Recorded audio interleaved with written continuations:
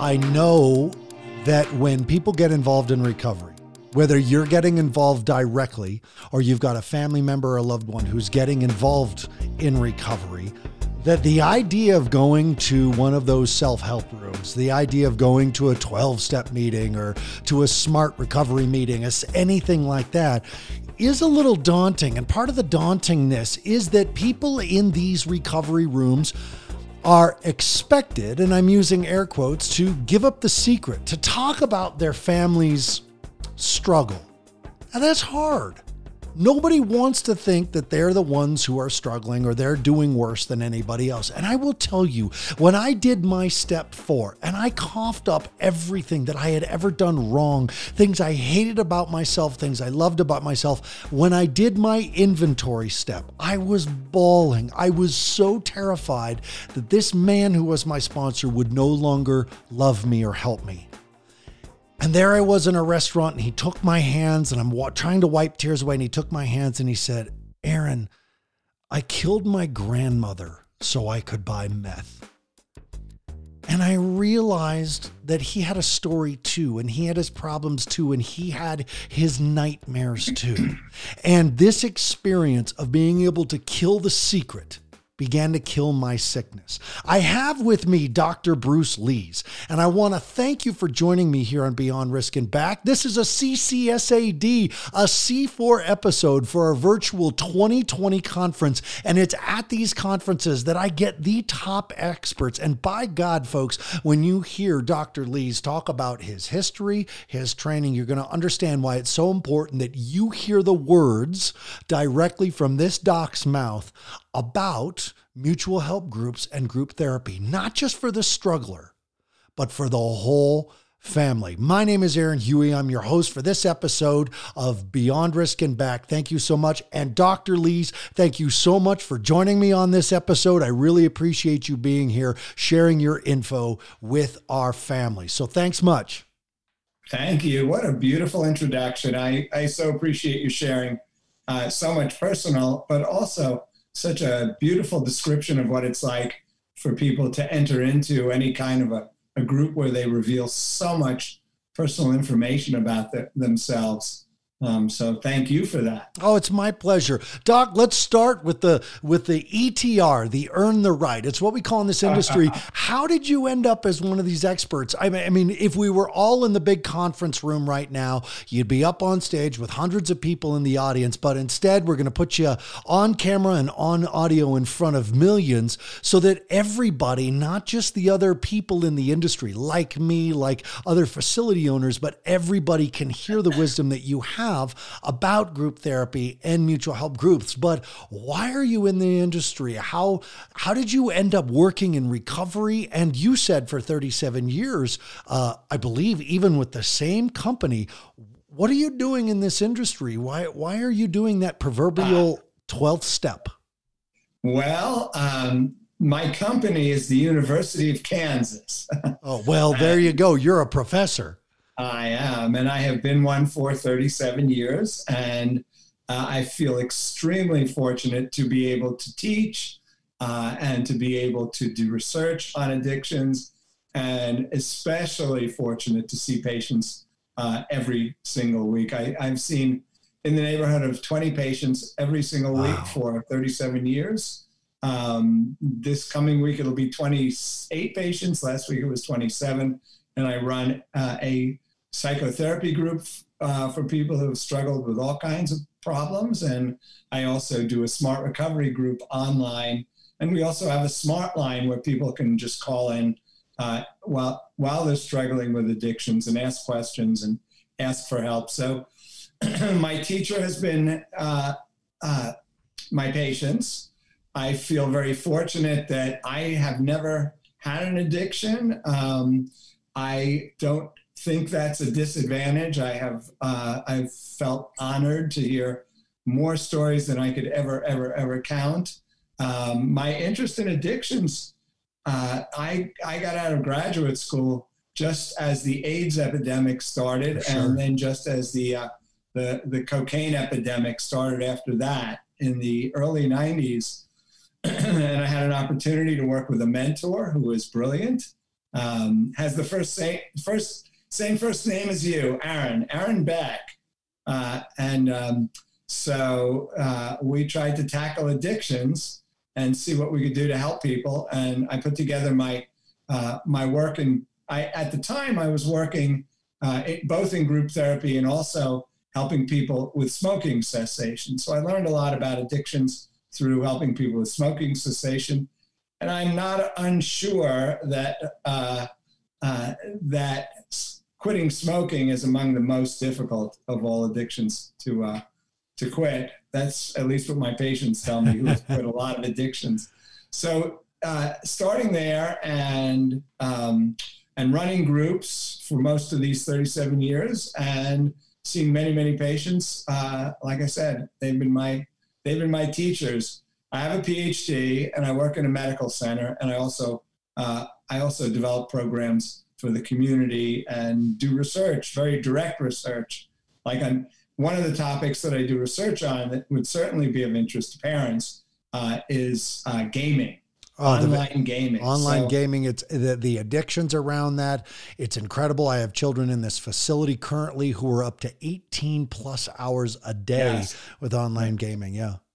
Yeah. And we've just finished a study on gaming and submitted it for publication. So what did you call it? My ETR, your earn the right. How have you earned the right to be here talking to people and giving them advice? I feel like it's an ETP, earn the privilege. Thank you. Fantastic. Even better. All right, let's jump into this idea. And I want to start with the voice in my listeners' heads, which a lot of time is about 12-step. And certainly being, professional to professional, as someone who has facilitated groups, to someone like myself who has participated in group therapy and mutual help groups, aren't going to these 12-step groups and these smart meetings just another addiction? Can't people just go ahead and replace that? Speak to that for a second, because that's a question of people who don't understand what takes place in the rooms. But can going to those rooms be another addiction? Is it a cult? Is it just another spiritual teaching? What's going on in those rooms?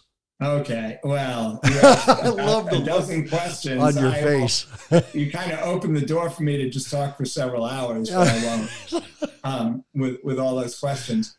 First and foremost, to generalize about anything that is that could be characterized as a human endeavor is a huge mistake.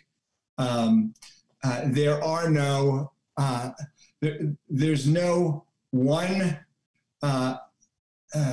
There's no one identity of a person with an addiction. There's no one identity of all 12-step groups. There's no one identity of smart recovery groups. So there are experiences people can enter into that function, that don't function really well for them. I'm trying to stay away from the terminology used, but I will answer it directly.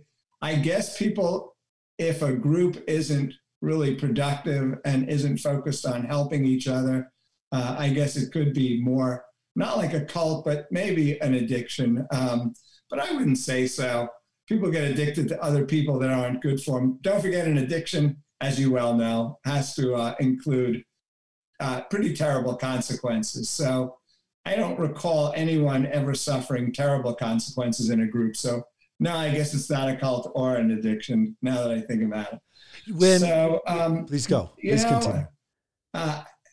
Given all those questions, I really want to go back to what you said earlier, the thing about shame. Yeah. I think that a lot of people, I think that in the society we live in, it's difficult to avoid feeling ashamed of who we are. We're compared to people all the time.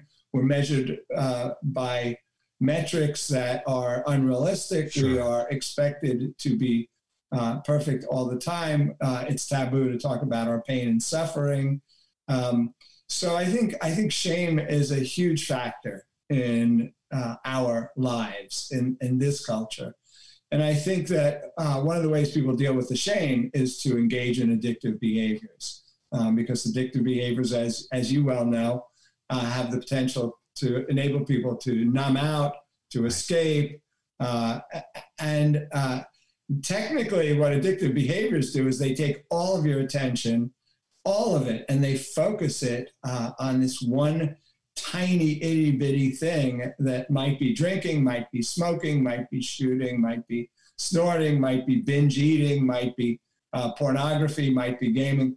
So by getting that focal point on one thing, the addictive behavior, everything else kind of fades into the background. Shame and depression and anxiety and hurt and loneliness and vulnerability, they all kind of fade as a result of addictive behaviors. And going to a group, which initially might activate those shame kinds that we call them schemas. Schemas are kind of clusters of core beliefs and ideas. So by getting those activated in a group, they're just kind of coming to the surface. They've existed all along. We're taught not to be vulnerable, like I said a moment ago.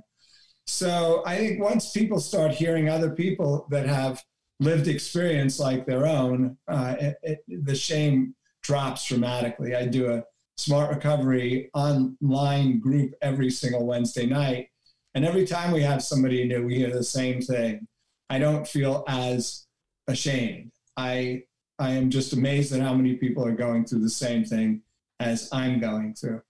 That doesn't make it a cult, and that certainly doesn't make it an addiction. It's a way to feel comfort and solace when you're in a world of pain. And again, I would really highlight the shame issue. What happens in good groups, and I've actually visited 12-step groups, a couple of them, and I thought the ones I attended, one in particular that I remember was beautiful. I mean, people were supportive, they were nurturing, they listened well, they obviously cared for each other. And interestingly, this was a group that had never met because it was at a conference. Oh, wow. I think if there's an addictive component, it's not that people get addictive, it's that being cared for when you feel shame is an addictive thing. The challenge is to find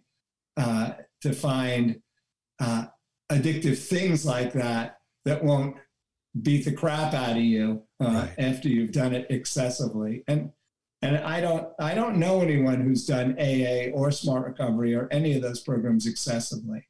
People go because they have a need, because they feel lonely or empty or ashamed or afraid, or they just want to quit using. We haven't even talked about addictions yet. Right.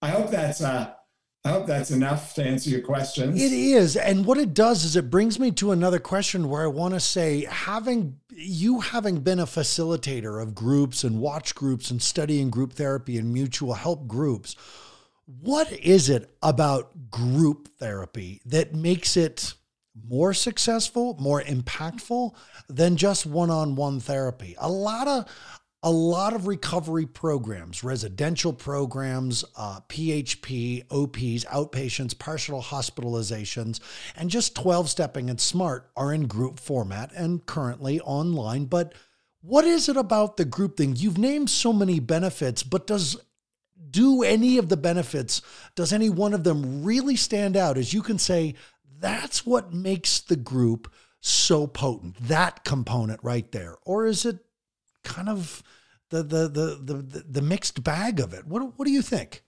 Well, I can answer that pretty easily. Groups create an atmosphere of support that is unlike therapeutic groups create an atmosphere of support like none other in society. And I want to bring people's attention to an author who I believe he's still alive. His name is Irvin Yalom, Yalom. And his most recent publication is a thick, just beautifully written book. I think it's in its 5th edition on group therapy. And he talks about therapeutic factors, and they include the installation of hope. So hope is a big factor. Even if you are as down and out as you could be, seeing somebody across the room in your group saying, hey, I can do this. In some groups, it's perfectly acceptable to tell people you can do this. That's one therapeutic factor. Another one is kind of the universality of or the common factors that people share in common when they struggle with addictions. Getting information you otherwise wouldn't have had. one of my favorite factors, and the obvious factor, is cohesiveness, group cohesiveness. You know, I had a mentor 45 years ago named Walt Lifton, and he wrote this obscure book, and did a video. Well, we didn't have video back then. He did a film, and the name of it was Just Like a Family. I'll never forget that, and I'll never forget Walt Lifton, who I'm sure has passed. You know, one of the things a group can do is to kind of recreate or kind of enable people to be in a family type environment like none they've ever been in before. Yalom called it correct. It's the, you know, talk about jargon. Yalom called it the corrective recapitulation of family of origin issues. One of the, if you look at each one, that is so over the top, like scholastic and everything. Say that sentence again. Okay, and I'm going to use each word and define it. So it's corrective. That's the first word. Right. Recapitulation, or as you and I like to call it, a recap. You get to have a corrective recap of family of origin issues. You know, you come in late and nobody glares at you. You get teary-eyed and nobody calls you a sissy. How's that for a recap, a corrective recap of family of origin issues? Right. You accidentally drop the F-bomb and nobody knocks you across the room. You know, you cry and somebody next to you grabs your hand. How about that for a corrective recap of family? So it's a chance to feel like you're part of a family. And, you know, that's why when you ask me, is a group addictive? You know, if it's addictive, it's probably the best kind of addiction where you get to be cared about in ways that you weren't as you came into this world and grew up. So, you know, so one of my favorites of all the factors that make a group powerful is altruism. Altruism is making, when you're altruistic, you're giving to another. I'll never forget, as long as I live, when I had a very highfalutin, and that's not meant in a derogatory way, I had a pretty wealthy, articulate, well-educated patient in a group of mine. And I had somebody who was just always on the edge of homeless, without a job, and just, they were suffering like you can imagine. Yeah. And the person who had all these means was struggling with a particular topic. And this person who had nothing piped up and said, you know, and said a few kind words. And the person who has it all just started crying and saying, thank you, that you have no idea how much that means to me. The person who had nothing in the world suddenly was the altruistic one, giving to somebody that has everything. So altruism is incredibly important. The feeling that you're making the world a better place for someone. Talk for a minute about Smart Recovery as in comparison to the 12 steps or just on its own, because it is something that is picking up a lot of steam, a lot of attention, and a lot of facilities are using Smart Recovery groups instead of or in addition to 12-step programming. And I do think facilities should have both. And the reason why I think they should have both is might surprise you. So I'm a cognitive behavioral therapist. I'm CBT. Sure you've heard CBT so often that you could sing it in your sleep. You know, what's really important is parents come into the facility and they said I got to do my kids got to do CBT and DBT and EMDR. I don't know what any of these things mean. Right. And so we call that the alphabet therapies, but CBT, DBT, and of course EMDR are all phenomenal therapies. Well, and here's what's interesting. You know, the old story about all these people blindfolded touching different parts of the elephant, and they all think they're touching something different when in fact it's the same elephant, whether you have its tail or its snout or its, you know, its big toe or whatever, it's still the elephant. Right. And I really believe that I don't just believe it, there's terrific research that demonstrates that there are common factors to all mechanisms that help people to make changes in their lives. And I love so many of the 12-step slogans that are usually cognitive behaviorally and behavioral in nature. There's so many actions that take place in a smart recovery group and a 12-step group and in psychotherapy and in a psychotherapy group that all aim to achieve the same thing: self-acceptance, forgiveness, self-compassion, skill development, the building of close relationships.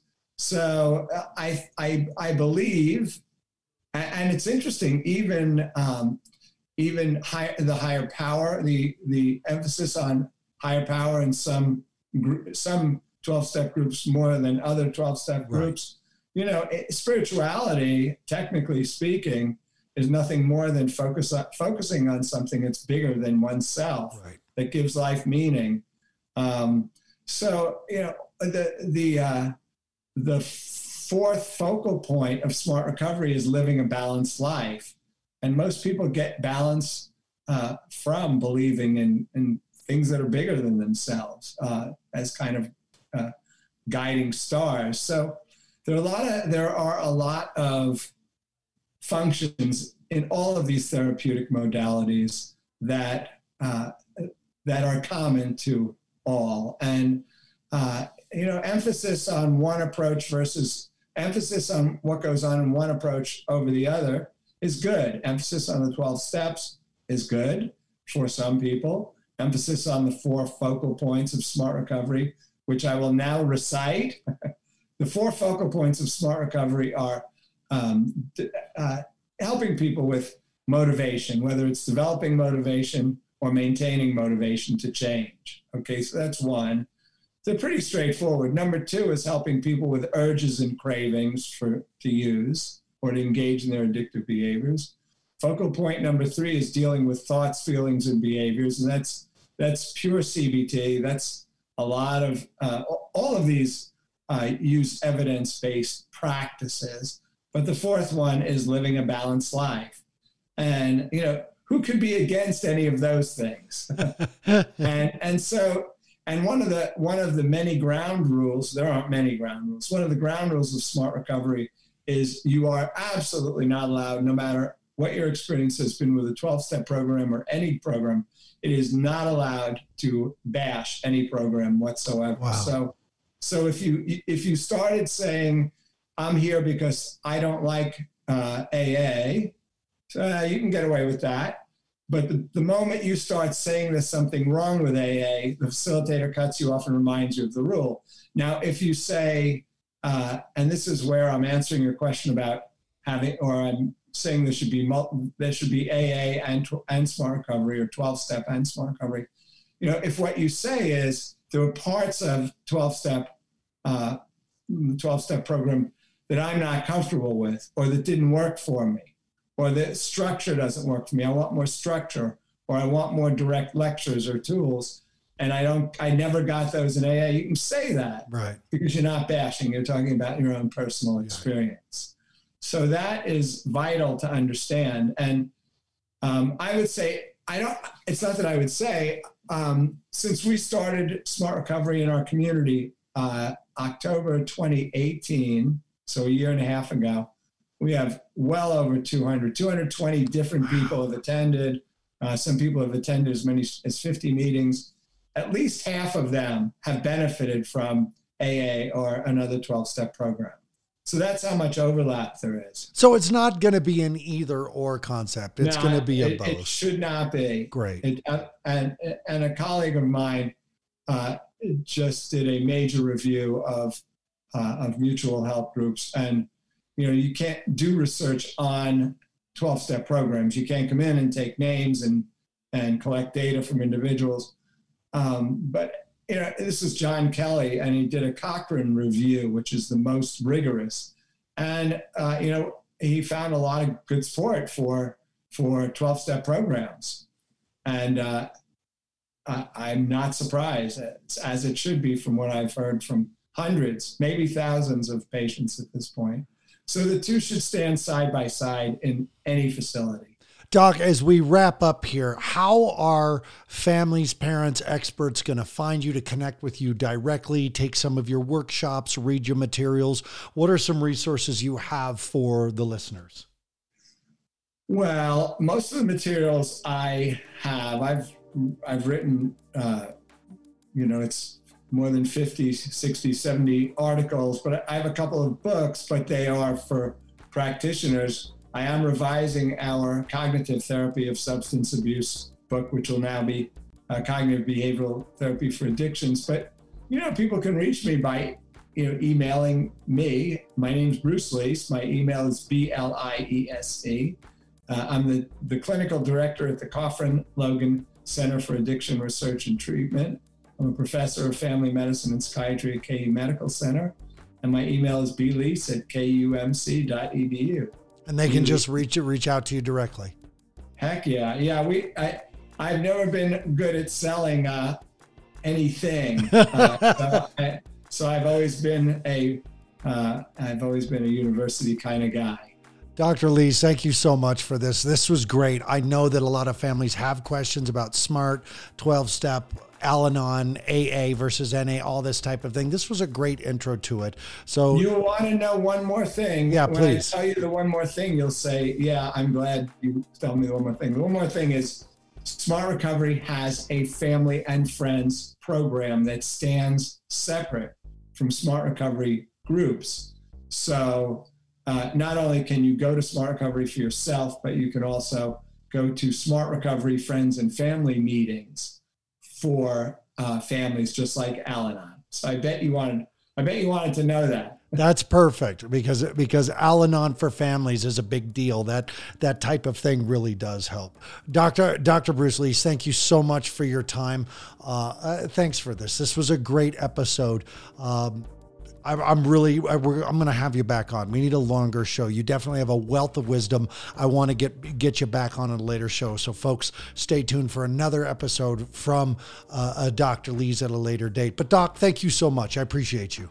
You're absolutely welcome. Thank you for having me. Folks, this is where you find the place to kill the secret. It kills the sickness. A family is only as sick as its secrets. When you walk into a room and there's a group of other parents who are dealing with the same types of things that you have, you will not believe the relief and support you experience. So find a group, find a support community for you. I want to thank Deepen Productions for doing the music for this episode and for doing all the editing and engineering of the show. I want to thank C4 Productions for everything that they've done in this opportunity to interview all these amazing experts at the CCSAD 2020 virtual conference.